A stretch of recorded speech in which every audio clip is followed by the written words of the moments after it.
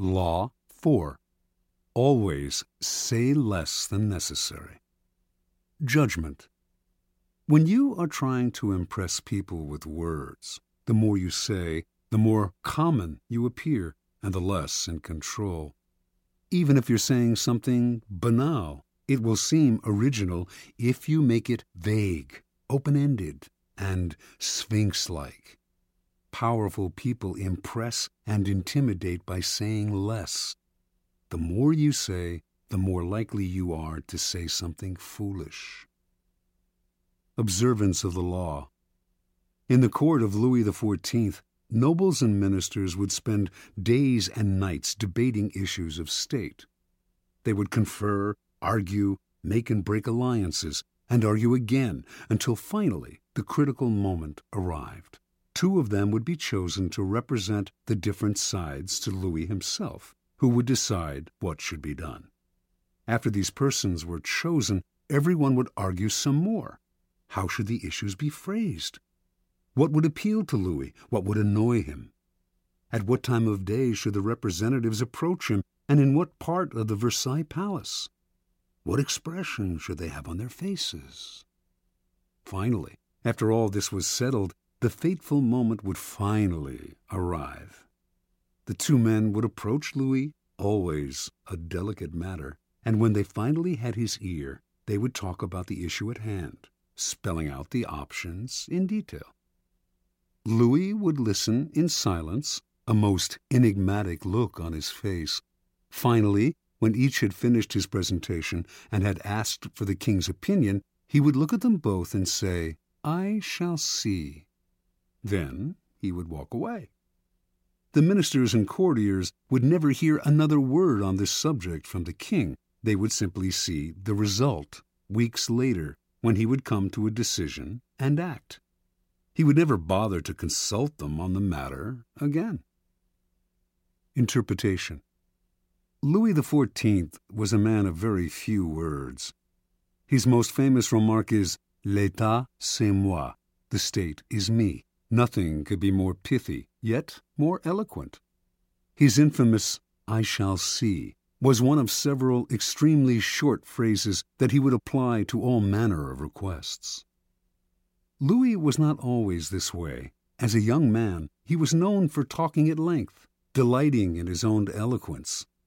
His later taciturnity was self-imposed, an act, a mask he used to keep everybody below him off balance. No one knew exactly where he stood or could predict his reactions. No one could try to deceive him by saying what they thought he wanted to hear, because no one knew what he wanted to hear. As they talked on and on to the silent Louis, they revealed more and more about themselves, information he would later use against them to great effect. In the end, Louis's silence kept those around him terrified and under his thumb. It was one of the foundations of his power. As Saint-Simon wrote, no one knew as well as he how to sell his words, his smile, even his glances. Everything in him was valuable because he created differences, and his majesty was enhanced by the sparseness of his words. Keys to power. Power is, in many ways, a game of appearances, and when you say less than necessary, you inevitably appear greater and more powerful than you are. Your silence will make other people uncomfortable. Humans are machines of interpretation and explanation. They have to know what you are thinking. When you carefully control what you reveal, they cannot pierce your intentions or your meaning. Your short answers and silences will put them on the defensive, and they will jump in, nervously filling the silence with all kinds of comments that will reveal valuable information about them and their weaknesses. They will leave a meeting with you feeling as if they had been robbed, and they will go home and ponder your every word. This extra attention to your brief comments will only add to your power. Law 5. So much depends on reputation.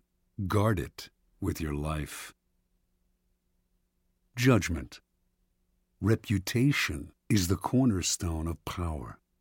Through reputation alone, you can intimidate and win. Once it slips, however, you are vulnerable and will be attacked on all sides. Make your reputation unassailable. Always be alert to potential attacks and thwart them before they happen. Meanwhile, learn to destroy your enemies by opening holes in their own reputations. Then stand aside and let public opinion hang them. Observance of the law.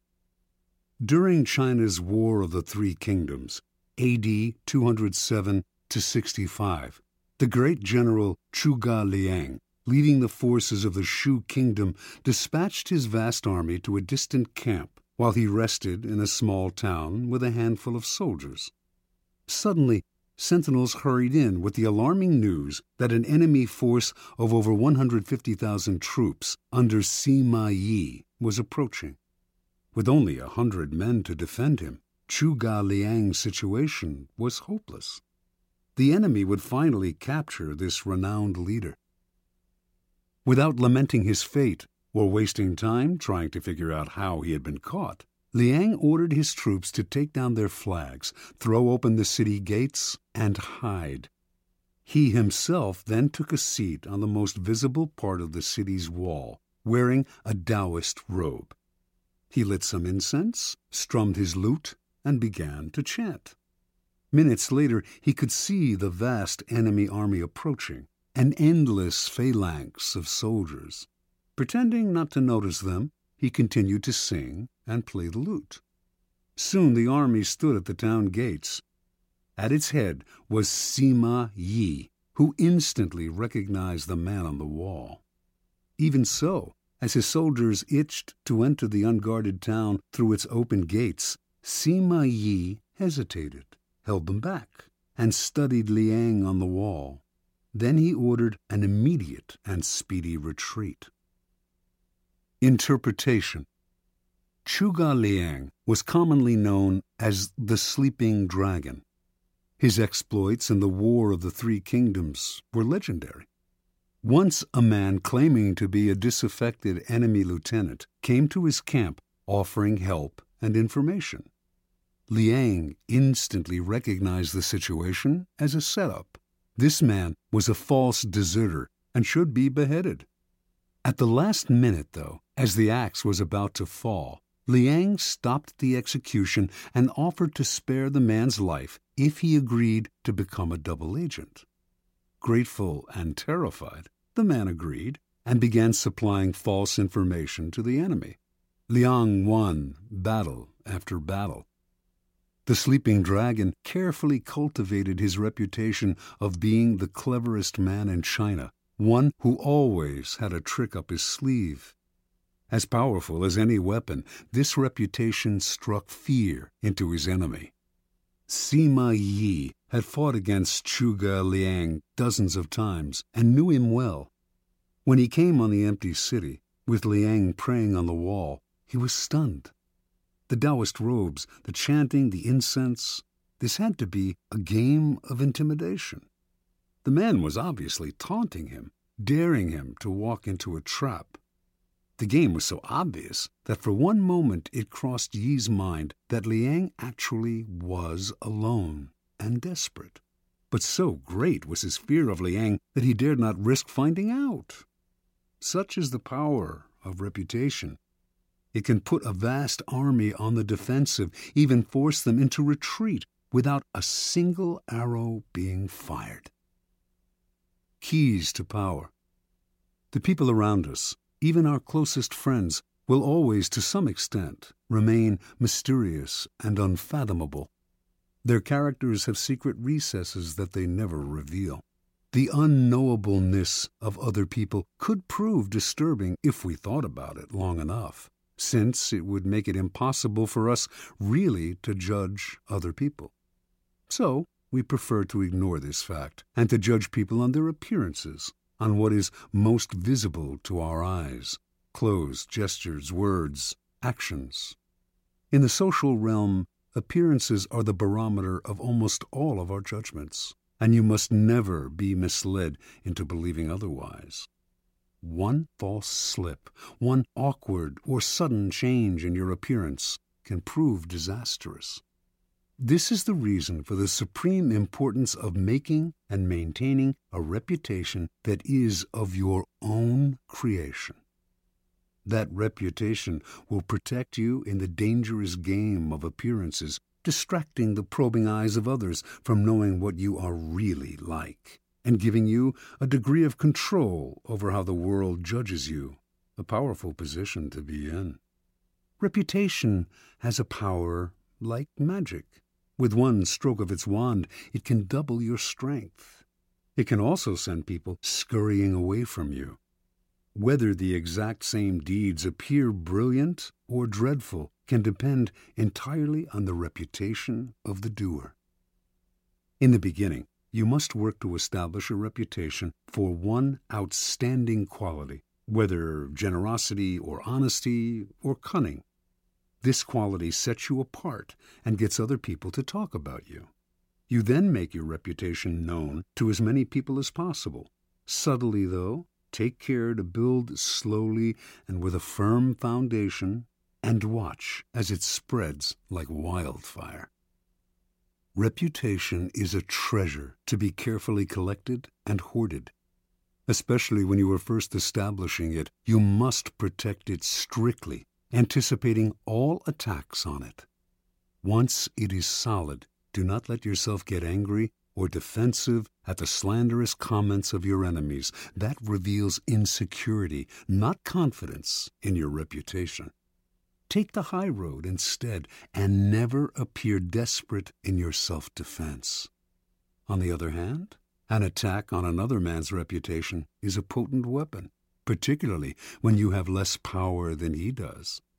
He has much more to lose in such a battle, and your own thus far small reputation gives him a small target when he tries to return your fire. But this tactic must be practiced with skill. You must not seem to engage in petty vengeance. If you do not break your enemy's reputation cleverly, you will inadvertently ruin your own.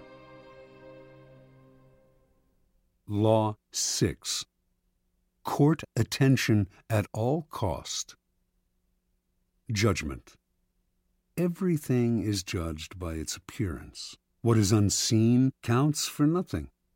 Never let yourself get lost in the crowd then, or buried in oblivion. Stand out. Be conspicuous at all cost. Make yourself a magnet of attention by appearing larger, more colorful, more mysterious than the bland and timid masses. Part 1. Surround your name with the sensational and scandalous. Draw attention to yourself by creating an unforgettable, even controversial image. Court scandal. Do anything to make yourself seem larger than life and shine more brightly than those around you. Make no distinction between kinds of attention. Notoriety of any sort will bring you power. Better to be slandered and attacked than ignored. Observance of the law. P.T. Barnum started his career as an assistant to the owner of a circus, Aaron Turner. In 1836, the circus stopped in Annapolis, Maryland, for a series of performances. On the morning of opening day, Barnum took a stroll through town, wearing a new black suit. People started to follow him. Someone in the gathering crowd shouted out that he was the Reverend Ephraim K. Avery, infamous as a man acquitted of the charge of murder, but still believed guilty by most Americans. The angry mob tore off Barnum's suit and was ready to lynch him. After desperate appeals, Barnum finally convinced them to follow him to the circus where he could verify his identity. Once there, old Turner confirmed that this was all a practical joke. He himself had spread the rumor that Barnum was Avery. The crowd dispersed, but Barnum, who had nearly been killed, was not amused. He wanted to know what could have induced his boss to play such a trick. "My dear Mr. Barnum," Turner replied, It was all for our good. Remember, all we need to ensure success is notoriety. And indeed, everyone in town was talking about the joke, and the circus was packed that night, and every night it stayed in Annapolis. Barnum had learned a lesson he would never forget. Barnum's first big venture of his own was for the American Museum, a collection of curiosities located in New York. One day, a beggar approached Barnum in the street. Instead of giving him money, Barnum decided to employ him. Taking him back to the museum, he gave the man 5 bricks and told him to make a slow circuit of several blocks. At certain points, he was to lay down a brick on the sidewalk, always keeping 1 brick in hand. On the return journey, he was to replace each brick on the street with the one he held. Meanwhile, he was to remain serious of countenance and to answer no questions. Once back at the museum, he was to enter, walk around inside, then leave through the back door and make the same bricklaying circuit again. On the man's first walk through the streets, several hundred people watched his mysterious movements. By his 4th circuit, onlookers swarmed around him, debating what he was doing. Every time he entered the museum, he was followed by people who bought tickets to keep watching him. Many of them were distracted by the museum's collections and stayed inside. By the end of the first day, the brick man had drawn over 1,000 people into the museum. A few days later, the police ordered him to cease and desist from his walks. The crowds were blocking traffic. The bricklaying stopped, but thousands of New Yorkers had entered the museum, and many of those had become P.T. Barnum converts. Barnum would put a band of musicians on a balcony overlooking the street, beneath a huge banner proclaiming "Free music for the millions." What generosity, New Yorkers thought, and they flocked to hear the free concerts.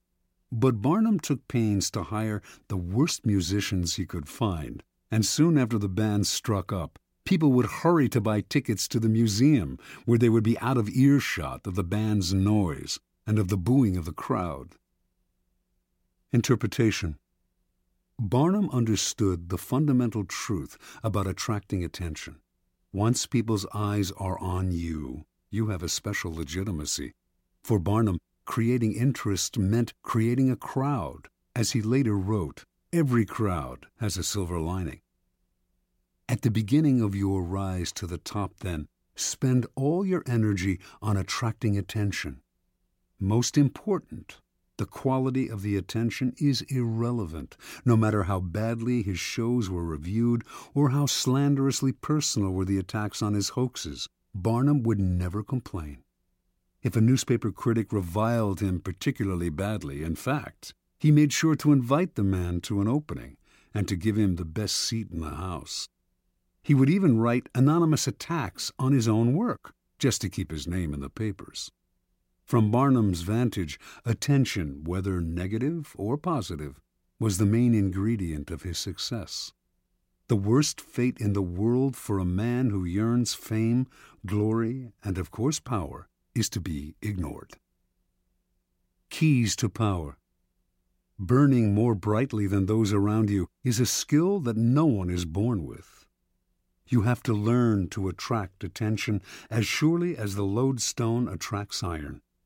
At the start of your career, you must attach your name and reputation to a quality, an image that sets you apart from other people. This image can be something like a characteristic style of dress or a personality quirk that amuses people and gets talked about.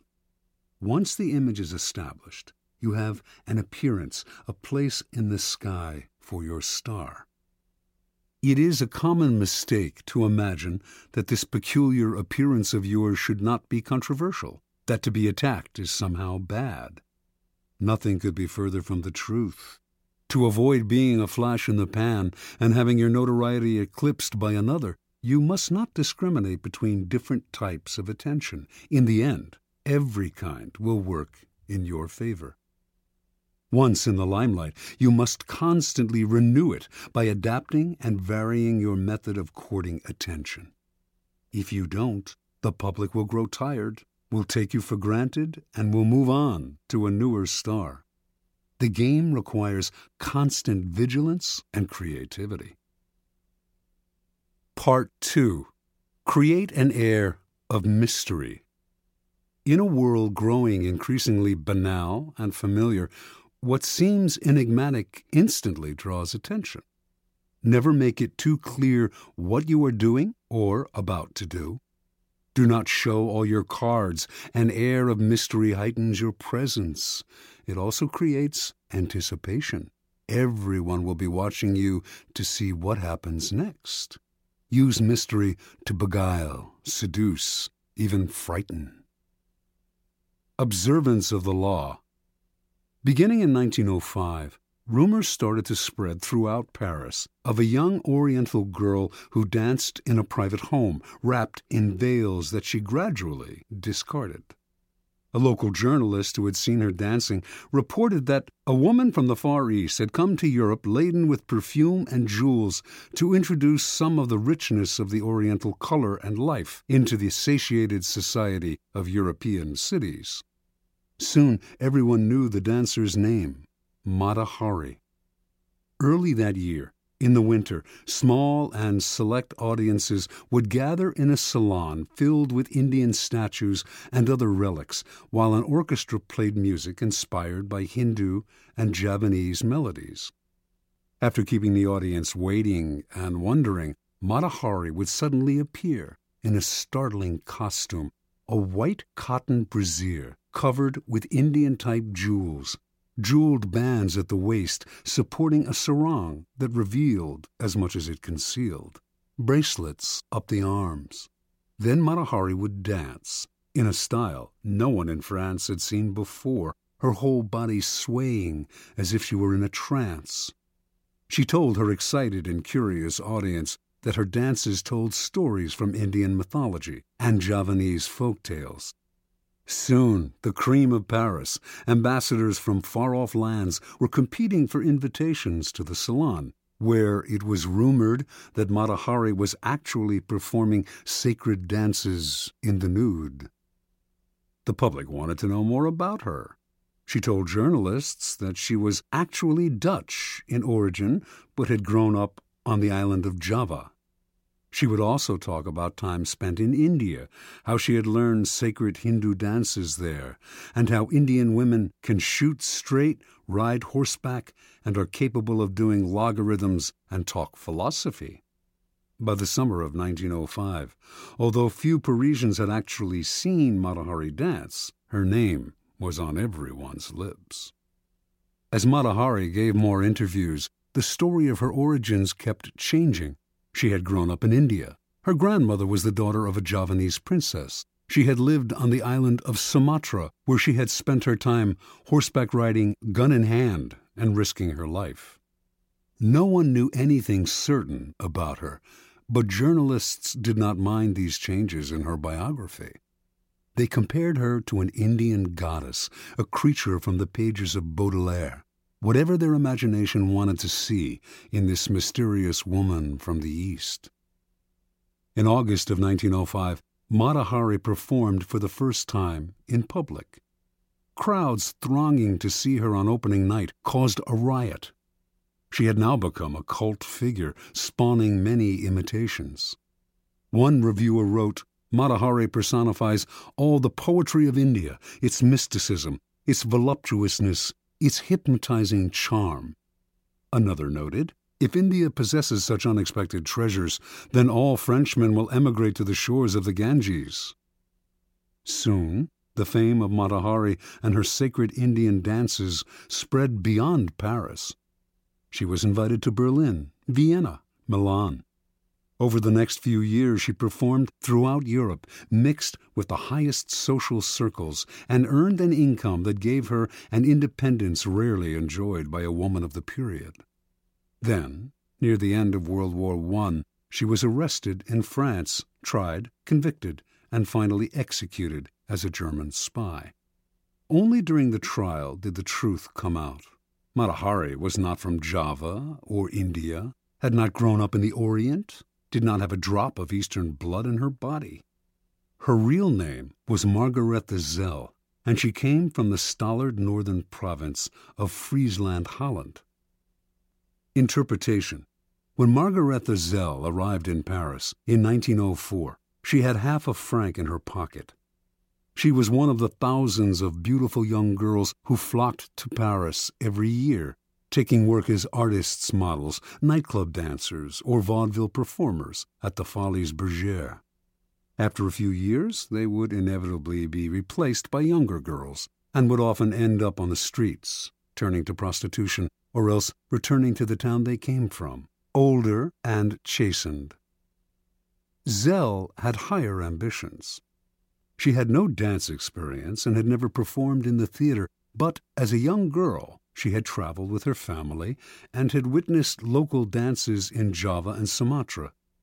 Zell clearly understood that what was important in her act was not the dance itself, or even her face or figure, but her ability to create an air of mystery about herself.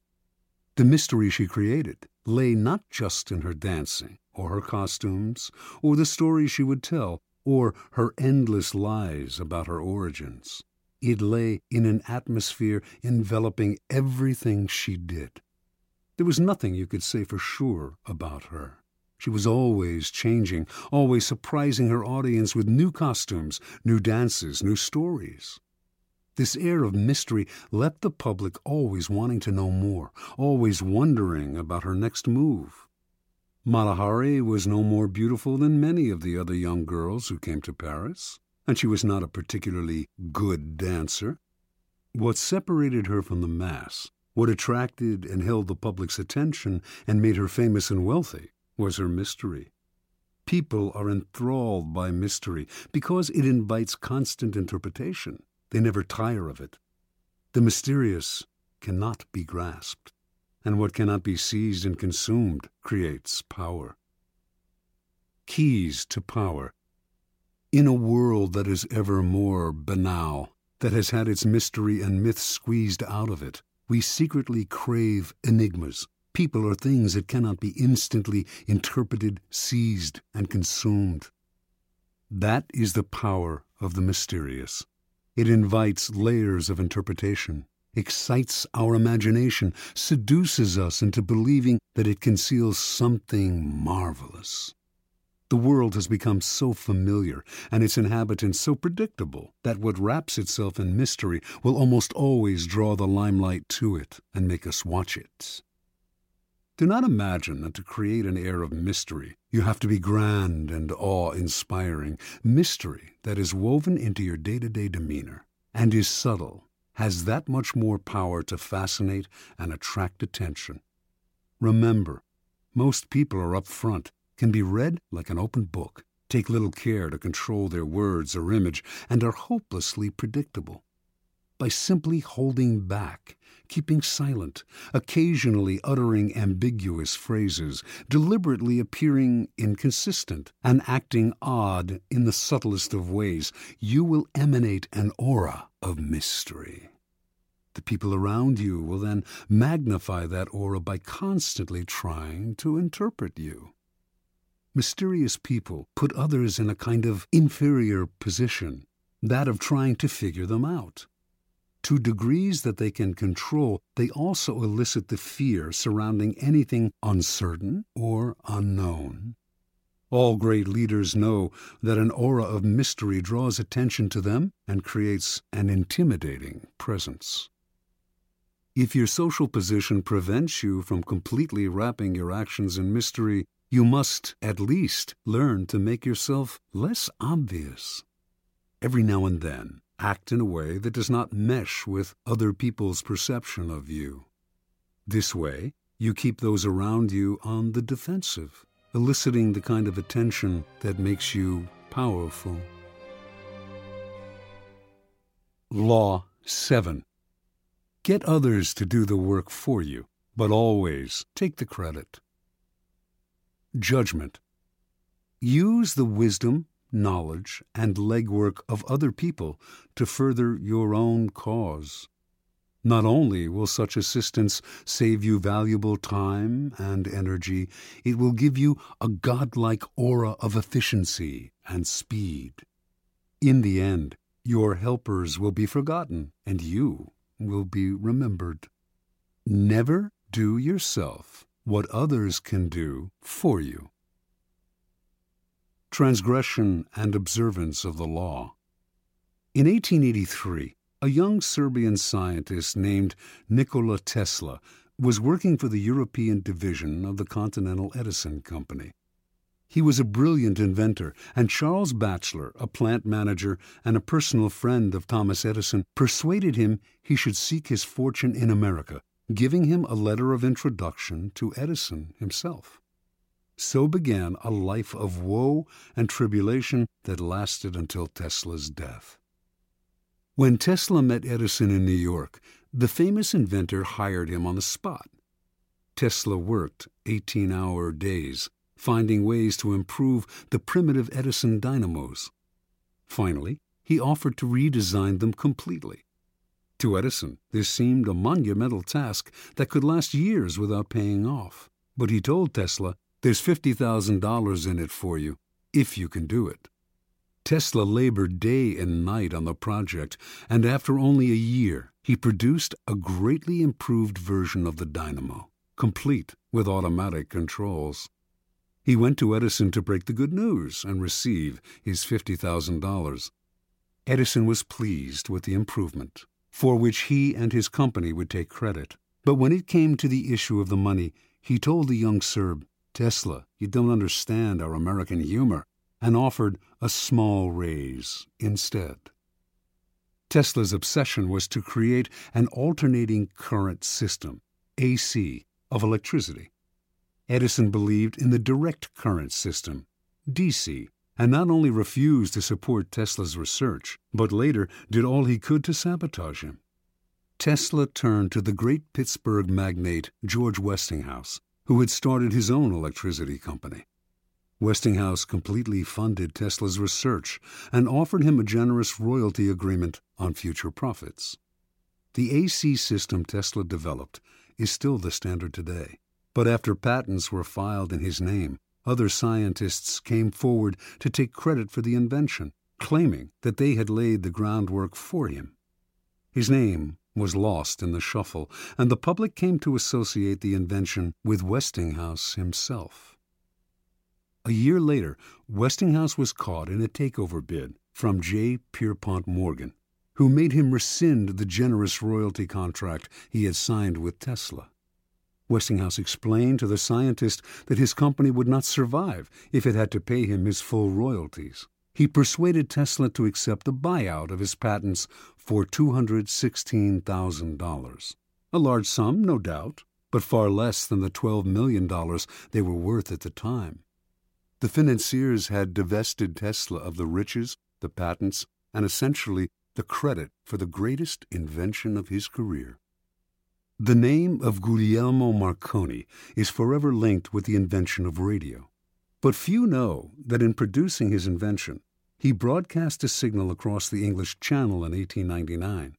Marconi made use of a patent Tesla had filed in 1897, and that his work depended on Tesla's research.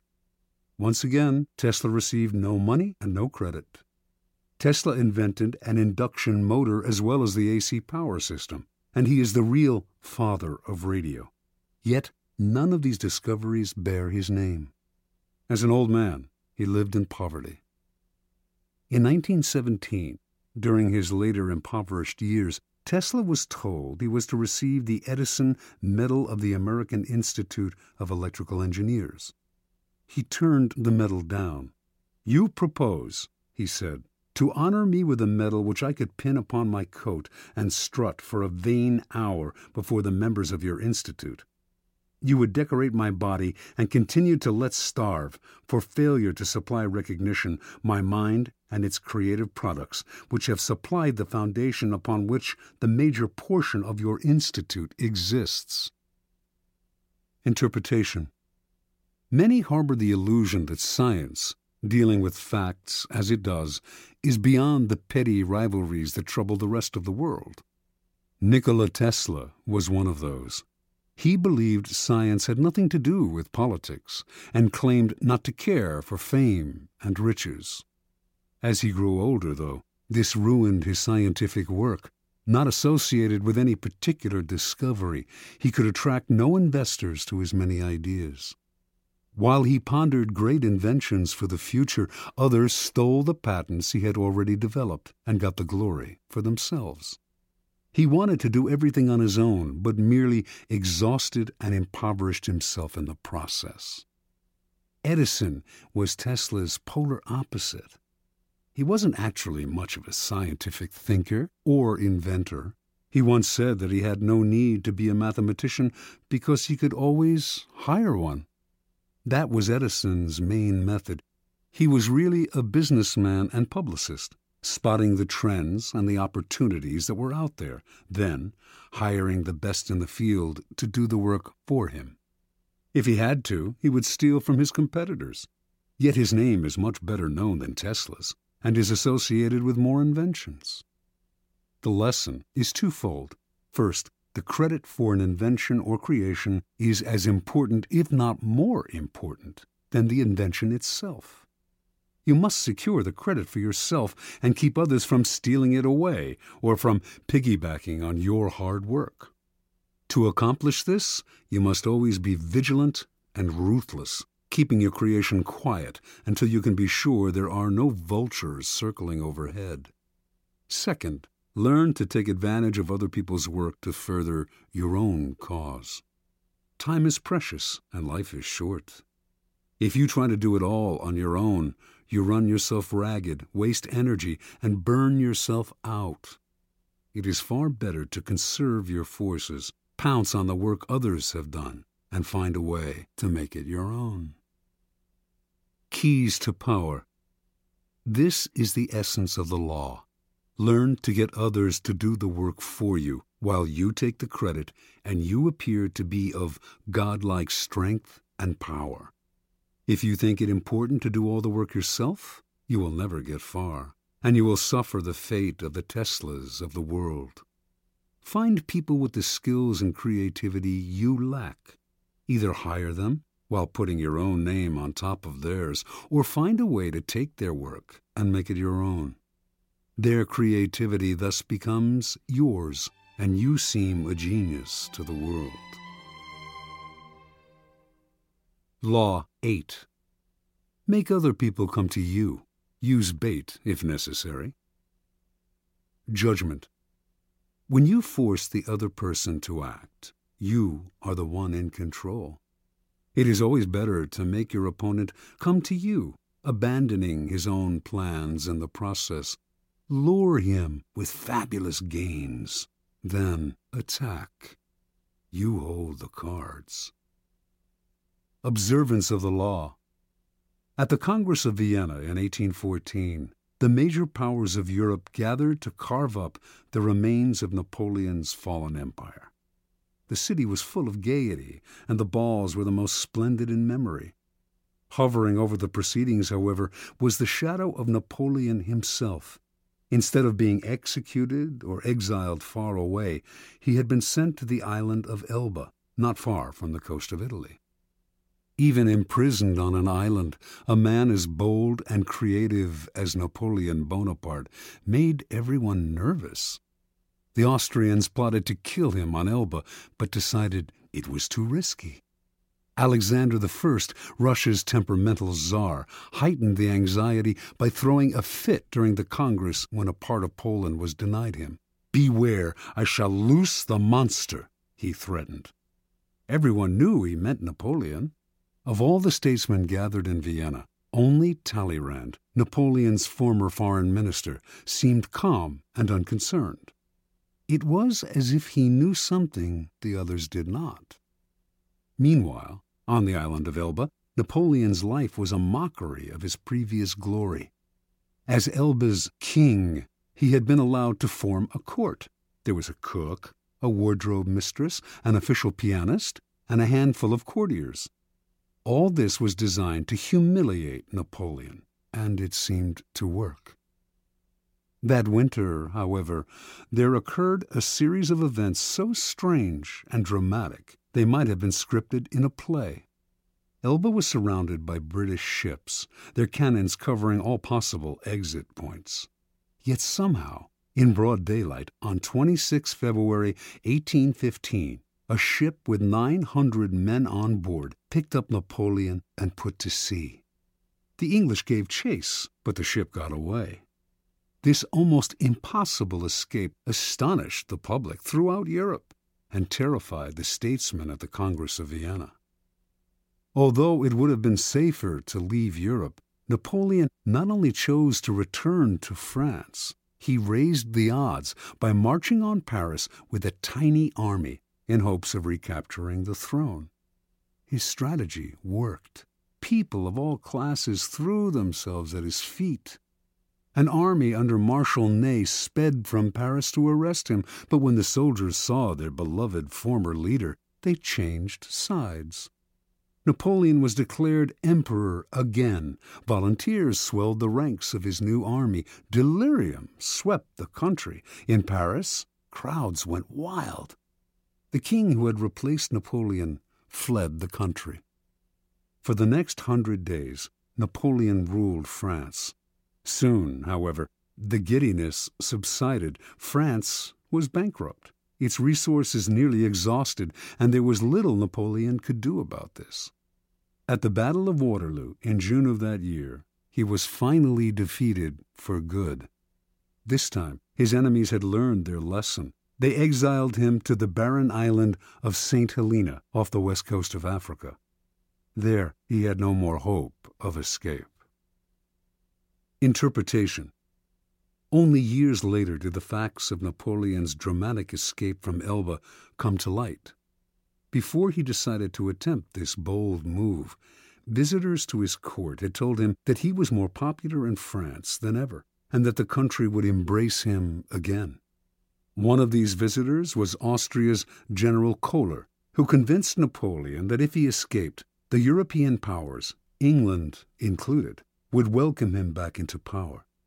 Napoleon was tipped off that the English would let him go, and indeed his escape occurred in the middle of the afternoon, in full view of English spyglasses.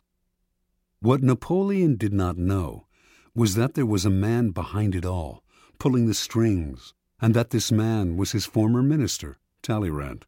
And Talleyrand was doing all this, not to bring back the glory days, but to crush Napoleon once and for all. Considering the emperor's ambition, unsettling to Europe's stability, he had turned against him long ago. When Napoleon was exiled to Elba, Talleyrand had protested.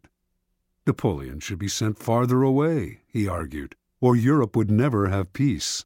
But no one listened. Instead of pushing his opinion, Talleyrand bided his time. Working quietly, he eventually won over Castlereagh and Metternich, the foreign ministers of England and Austria. Together, these men baited Napoleon into escaping. Even Kohler's visit, to whisper the promise of glory in the exile's ear, was part of the plan. Like a master card player, Talleyrand figured everything out in advance. He knew Napoleon would fall into the trap he had set. He also foresaw that Napoleon would lead the country into a war which, given France's weakened condition, could only last a few months. One diplomat in Vienna, who understood that Talleyrand was behind it all, said, "He has set the house ablaze in order to save it from the plague." Keys to power. How many times has this scenario played itself out in history? An aggressive leader initiates a series of bold moves that begin by bringing him much power. Slowly, however, his power reaches a peak, and soon everything turns against him. His numerous enemies band together, trying to maintain his power. He exhausts himself going in this direction and that, and inevitably he collapses. The reason for this pattern is that the aggressive person is rarely in full control. He cannot see more than a couple of moves ahead, cannot see the consequences of this bold move or that one, because he is constantly being forced to react to the moves of his ever-growing host of enemies, and to the unforeseen consequences of his own rash actions, his aggressive energy is turned against him. In the realm of power, you must ask yourself, what is the point of chasing here and there, trying to solve problems and defeat my enemies if I never feel in control? Why am I always having to react to events instead of directing them? The answer is simple. Your idea of power is wrong. You have mistaken aggressive action for effective action. And most often, the most effective action is to stay back, keep calm, and let others be frustrated by the traps you lay for them, playing for long-term power rather than quick victory.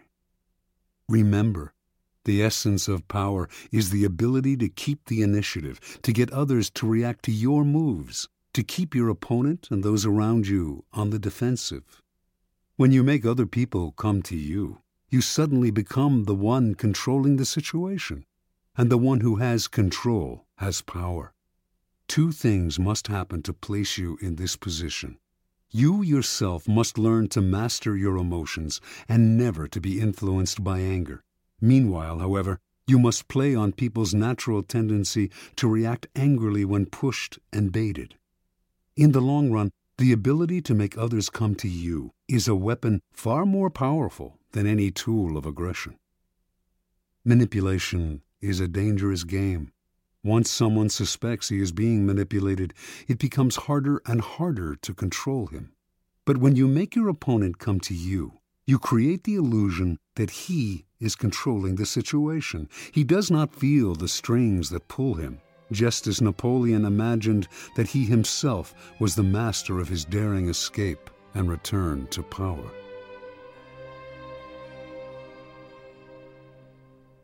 Law 9. Win through your actions, never through argument. Judgment. Any momentary triumph you think you have gained through argument is really a Pyrrhic victory. The resentment and ill will you stir up is stronger and lasts longer than any momentary change of opinion. It is much more powerful to get others to agree with you through your actions without saying a word. Demonstrate, do not explicate. Observance of the law. In 1502, in Florence, Italy, an enormous block of marble stood in the works department of the Church of Santa Maria del Fiore. It had once been a magnificent piece of raw stone, but an unskilled sculptor had mistakenly bored a hole through it where there should have been a figure's legs, generally mutilating it. Piero Soderini, Florence's mayor, had contemplated trying to save the block by commissioning Leonardo da Vinci to work on it, or some other master, but had given up, since everyone agreed that the stone had been ruined. So, despite the money that had been wasted on it, it gathered dust in the dark halls of the church. This was where things stood until some Florentine friends of the great Michelangelo decided to write to the artist, then living in Rome. He alone, they said, could do something with the marble, which was still magnificent raw material. Michelangelo traveled to Florence, examined the stone, and came to the conclusion that he could, in fact, carve a fine figure from it by adapting the pose to the way the rock had been mutilated. Soderini argued that this was a waste of time. Nobody could salvage such a disaster, but he finally agreed to let the artist work on it. Michelangelo decided he would depict a young David, sling in hand. Weeks later, as Michelangelo was putting the final touches on the statue, Soderini entered the studio. Fancying himself a bit of a connoisseur, he studied the huge work and told Michelangelo that while he thought it was magnificent, the nose, he judged, was too big. Michelangelo realized that Soderini was standing in a place right under the giant figure and did not have the proper perspective. Without a word, he gestured for Soderini to follow him up the scaffolding. Reaching the nose, he picked up his chisel, as well as a bit of marble dust that lay on the planks. With Soderini just a few feet below him on the scaffolding, Michelangelo started to tap lightly with the chisel, letting the bits of dust he had gathered in his hand to fall little by little. He actually did nothing to change the nose, but gave every appearance of working on it. After a few minutes of the charade, he stood aside. "Look at it now." "I like it better," replied Soderini. "You've made it come alive." Interpretation. Michelangelo knew that by changing the shape of the nose, he might ruin the entire sculpture. Yet Soderini was a patron who prided himself on his aesthetic judgment. To offend such a man by arguing would not only gain Michelangelo nothing, it would put future commissions in jeopardy. Michelangelo was too clever to argue. His solution was to change Soderini's perspective, literally bringing him closer to the nose, without making him realize that this was the cause of his misperception. Fortunately for posterity, Michelangelo found a way to keep the perfection of the statue intact, while at the same time making Soderini believe he had improved it. Such is the double power of winning through actions rather than argument. No one is offended, and your point is proven. Keys to power. In the realm of power, you must learn to judge your moves by their long-term effects on other people. The problem in trying to prove a point or gain a victory through argument is that in the end you can never be certain how it affects the people you're arguing with. They may appear to agree with you politely, but inside they may resent you. Or perhaps something you said inadvertently even offended them. Words have that insidious ability to be interpreted according to the other person's mood and insecurities. Even the best argument has no solid foundation, for we have all come to distrust the slippery nature of words. And days after agreeing with someone, we often revert to our old opinion out of sheer habit. Understand this: words are a dime a dozen. Everyone knows that in the heat of an argument we will all say anything to support our cause. We will quote the Bible, refer to unverifiable statistics. Who can be persuaded by bags of air like that? Action and demonstration are much more powerful and meaningful. They are there before our eyes for us to see. Yes, now the statue's nose does look just right. There are no offensive words, no possibility of misinterpretation. No one can argue with a demonstrated proof. As Balthazar Gracian remarks, the truth is generally seen, rarely heard. Law 10. Infection. Avoid the unhappy and unlucky. Judgment. You can die from someone else's misery. Emotional states are as infectious as diseases. You may feel you are helping the drowning man, but you are only precipitating your own disaster. The unfortunate sometimes draw misfortune on themselves. They will also draw it on you. Associate with the happy and fortunate instead. Transgression of the law. Born in Limerick, Ireland in 1818, Marie Gilbert came to Paris in the 1840s to make her fortune as a dancer and performer. Taking the name Lola Montez, her mother was of distant Spanish descent. She claimed to be a flamenco dancer from Spain. By 1845, her career was languishing, and to survive, she became a courtesan, quickly one of the more successful in Paris. Only one man could salvage Lola's dancing career: Alexandre Dujarier, owner of the newspaper with the largest circulation in France, and also the newspaper's drama critic. She decided to woo and conquer him. Investigating his habits, she discovered that he went riding every morning. An excellent horsewoman herself, she rode out one morning and accidentally ran into him. Soon they were riding together every day. A few weeks later, Lola moved into his apartment. For a while, the two were happy together. With Dujarrier's help, Lola began to revive her dancing career. Despite the risk to his social standing, Dujarier told friends he would marry her in the spring. Lola had never told him that she had eloped at age 19 with an Englishman and was still legally married.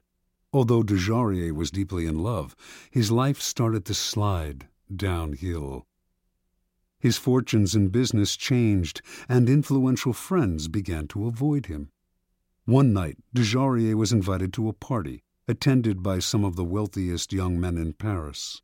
Lola wanted to go too, but he would not allow it. They had their first quarrel, and Dujarrier attended the party by himself. There, hopelessly drunk, he insulted an influential drama critic, Jean-Baptiste Rosemont de Beauvalon, perhaps because of something the critic had said about Lola. The following morning, Beauvalon challenged him to a duel. Beauvalon was one of the best pistol shots in France. Dujarrier tried to apologize, but the duel took place, and he was shot and killed. Thus ended the life of one of the most promising young men of Paris society. Devastated, Lola left Paris. In 1846, Lola Montez found herself in Munich, where she decided to woo and conquer King Ludwig of Bavaria. The best way to Ludwig, she discovered, was through his aide-de-camp, Count Otto von Rechberg, a man with a fondness for pretty girls.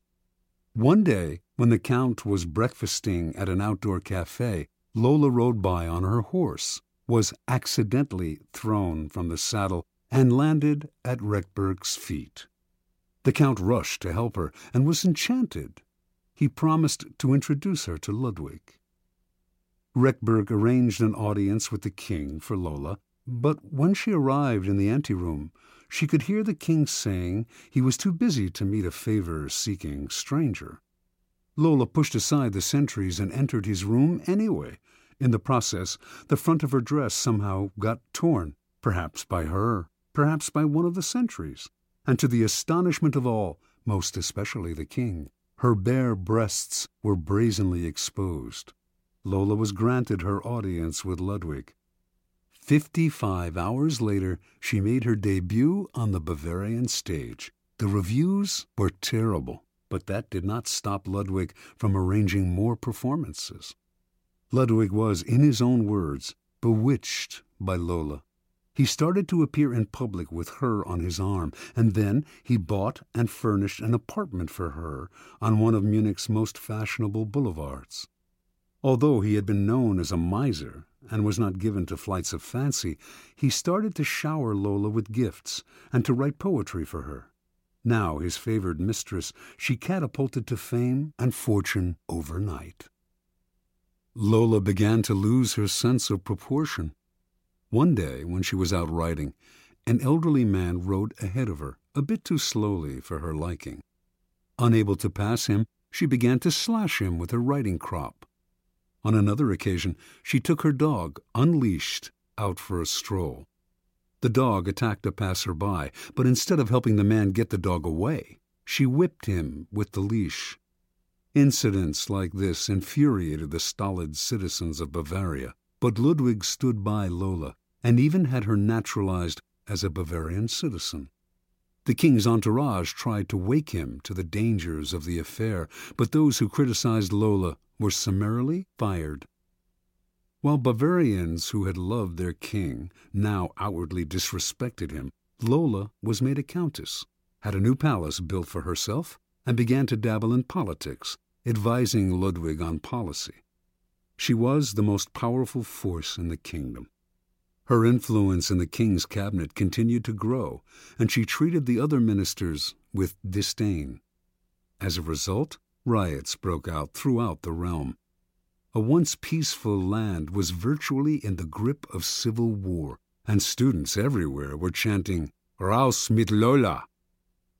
By February of 1848, Ludwig was finally unable to withstand the pressure. With great sadness, he ordered Lola to leave Bavaria immediately. She left, but not until she was paid off.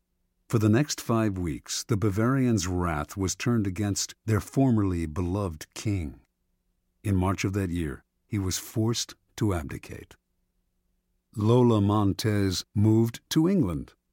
More than anything, she needed respectability, and despite being married, she still had not arranged a divorce from the Englishman she had wed years before. She set her sights on George Trafford Heald, a promising young army officer who was the son of an influential barrister. Although he was 10 years younger than Lola and could have chosen a wife among the prettiest and wealthiest young girls of English society, Heald fell under her spell. They were married in 1849. Soon, arrested on the charge of bigamy, she skipped bail, and she and Heald made their way to Spain. They quarreled horribly, and on one occasion Lola slashed him with a knife. Finally, she drove him away. Returning to England, he found he had lost his position in the army. Ostracized from English society, he moved to Portugal, where he lived in poverty. After a few months, his short life ended in a boating accident. A few years later, the man who published Lola Montez's autobiography went bankrupt. In 1853, Lola moved to California, where she met and married a man named Pat Hull. Their relationship was as stormy as all the others, and she left Hull for another man. He took to drink and fell into a deep depression that lasted until he died 4 years later, still a relatively young man. At the age of 41, Lola gave away her clothes and finery and turned to God. She toured America lecturing on religious topics, dressed in white and wearing a halo-like white headgear. She died 2 years later, in 1861. Interpretation. Lola Montez attracted men with her wiles, but her power over them went beyond the sexual. It was through the force of her character that she kept her lovers enthralled. Men were sucked into the maelstrom she churned up around her. They felt confused, upset, but the strength of the emotions she stirred also made them feel more alive. As is often the case with infection, the problems would only arise over time. Lola's inherent instability would begin to get under her lover's skin. They would find themselves drawn into her problems, but their emotional attachment to her would make them want to help her. This was the crucial point of the disease, for Lola Montez could not be helped. Her problems were too deep. Once the lover identified with them, he was lost. He would find himself embroiled in quarrels. The infection would spread to his family and friends, or, in the case of Ludwig, to an entire nation. You could spend a lifetime studying the pathology of infecting characters, but don't waste your time. Just learn the lesson. When you suspect you are in the presence of an infector, don't argue, don't try to help, don't pass the person on to your friends, or you will become enmeshed. Flee the infector's presence or suffer the consequences. Keys to power. Those misfortunates among us who have been brought down by circumstances beyond their control deserve all the help and sympathy we can give them. But there are others who are not born to misfortune or unhappiness, but who draw it upon themselves by their destructive actions and unsettling effect on others. It would be a great thing if we could raise them up, change their patterns, but more often than not, it is their patterns that end up getting inside and changing us. The incurably unhappy and unstable have a particularly strong infecting power because their characters and emotions are so intense. They often present themselves as victims, making it difficult, at first, to see their miseries as self-inflicted. Before you realize the real nature of their problems, you have been infected by them. Understand this. In the game of power, the people you associate with are critical. The risk of associating with infectors is that you will waste valuable time and energy trying to free yourself. Through a kind of guilt by association, you will also suffer in the eyes of others. Never underestimate the dangers of infection. Law 11. Learn to keep people dependent on you. Judgment. To maintain your independence, you must always be needed and wanted. The more you are relied on, the more freedom you have. Make people depend on you for their happiness and prosperity, and you have nothing to fear. Never teach them enough so that they can do without you. Observance of the law. When Otto von Bismarck became a deputy in the Prussian Parliament in 1847, he was 32 years old and without an ally or friend. Looking around him, he decided that the side to ally himself with was not the Parliament's liberals or conservatives, not any particular minister, and certainly not the people. It was with the king, Frederick William IV. This was an odd choice, to say the least, for Frederick was at a low point of his power. A weak, indecisive man, he consistently gave in to the liberals in Parliament. In fact, he was spineless and stood for much that Bismarck disliked personally and politically. Yet, Bismarck courted Frederick night and day. When other deputies attacked the king for his many inept moves, only Bismarck stood by him. Finally, it all paid off. In 1851, Bismarck was made a minister in the king's cabinet. Now he went to work. Time and again, he forced the king's hand, getting him to build up the military, to stand up to the liberals, to do exactly as Bismarck wished.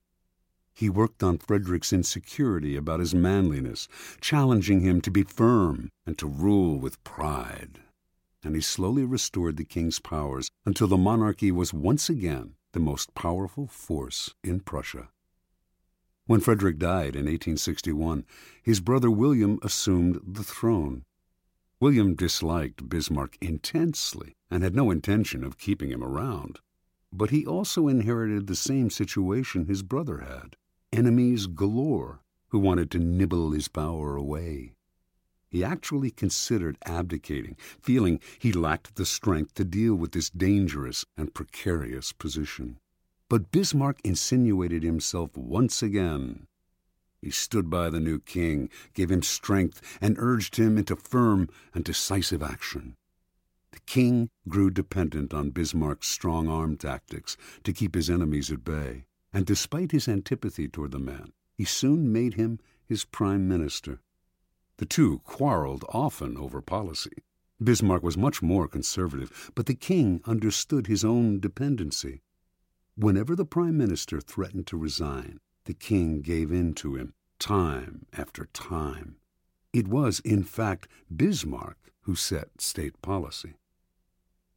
Years later, Bismarck's actions as Prussia's prime minister led the various German states to be united into one country.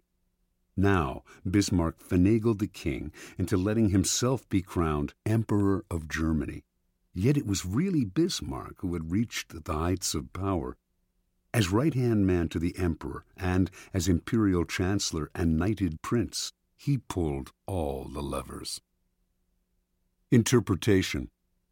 Most young and ambitious politicians looking out on the political landscape of 1840s Germany would have tried to build a power base among those with the most power. Bismarck saw different. Joining forces with the powerful can be foolish. They will swallow you up. No one will come to depend on you if they are already strong. If you are ambitious, it is much wiser to seek out weak rulers or masters with whom you can create a relationship of dependency. You become their strength, their intelligence, their spine.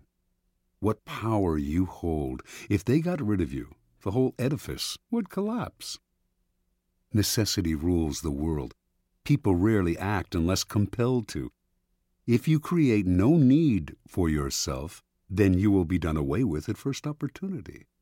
If, on the other hand, you understand the laws of power and make others depend on you for their welfare, if you can counteract their weakness with your own iron and blood, in Bismarck's phrase, then you will survive your masters as Bismarck did.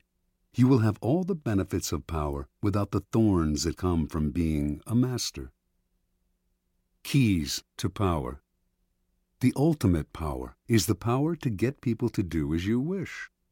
When you can do this without having to force people or hurt them, when they willingly grant you what you desire, then your power is untouchable. The best way to achieve this position is to create a relationship of dependence.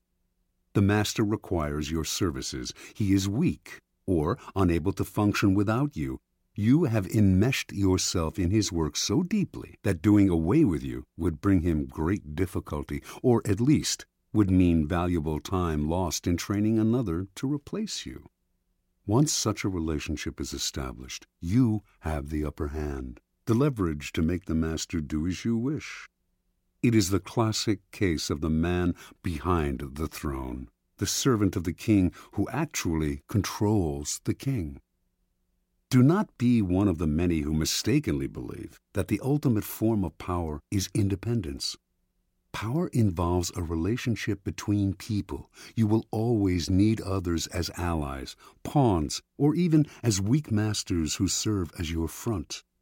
The completely independent man would live in a cabin in the woods. He would have the freedom to come and go as he pleased, but he would have no power. The best you can hope for is that others will grow so dependent on you that you enjoy a kind of reverse independence. Their need for you frees you. One last warning. Do not imagine that your master's dependence on you will make him love you. In fact, he may resent and fear you. But as Machiavelli said, it is better to be feared than loved. Fear you can control. Love? Never. Depending on an emotion as subtle and changeable as love or friendship will only make you insecure. Better to have others depend on you out of fear of the consequences of losing you than out of love of your company.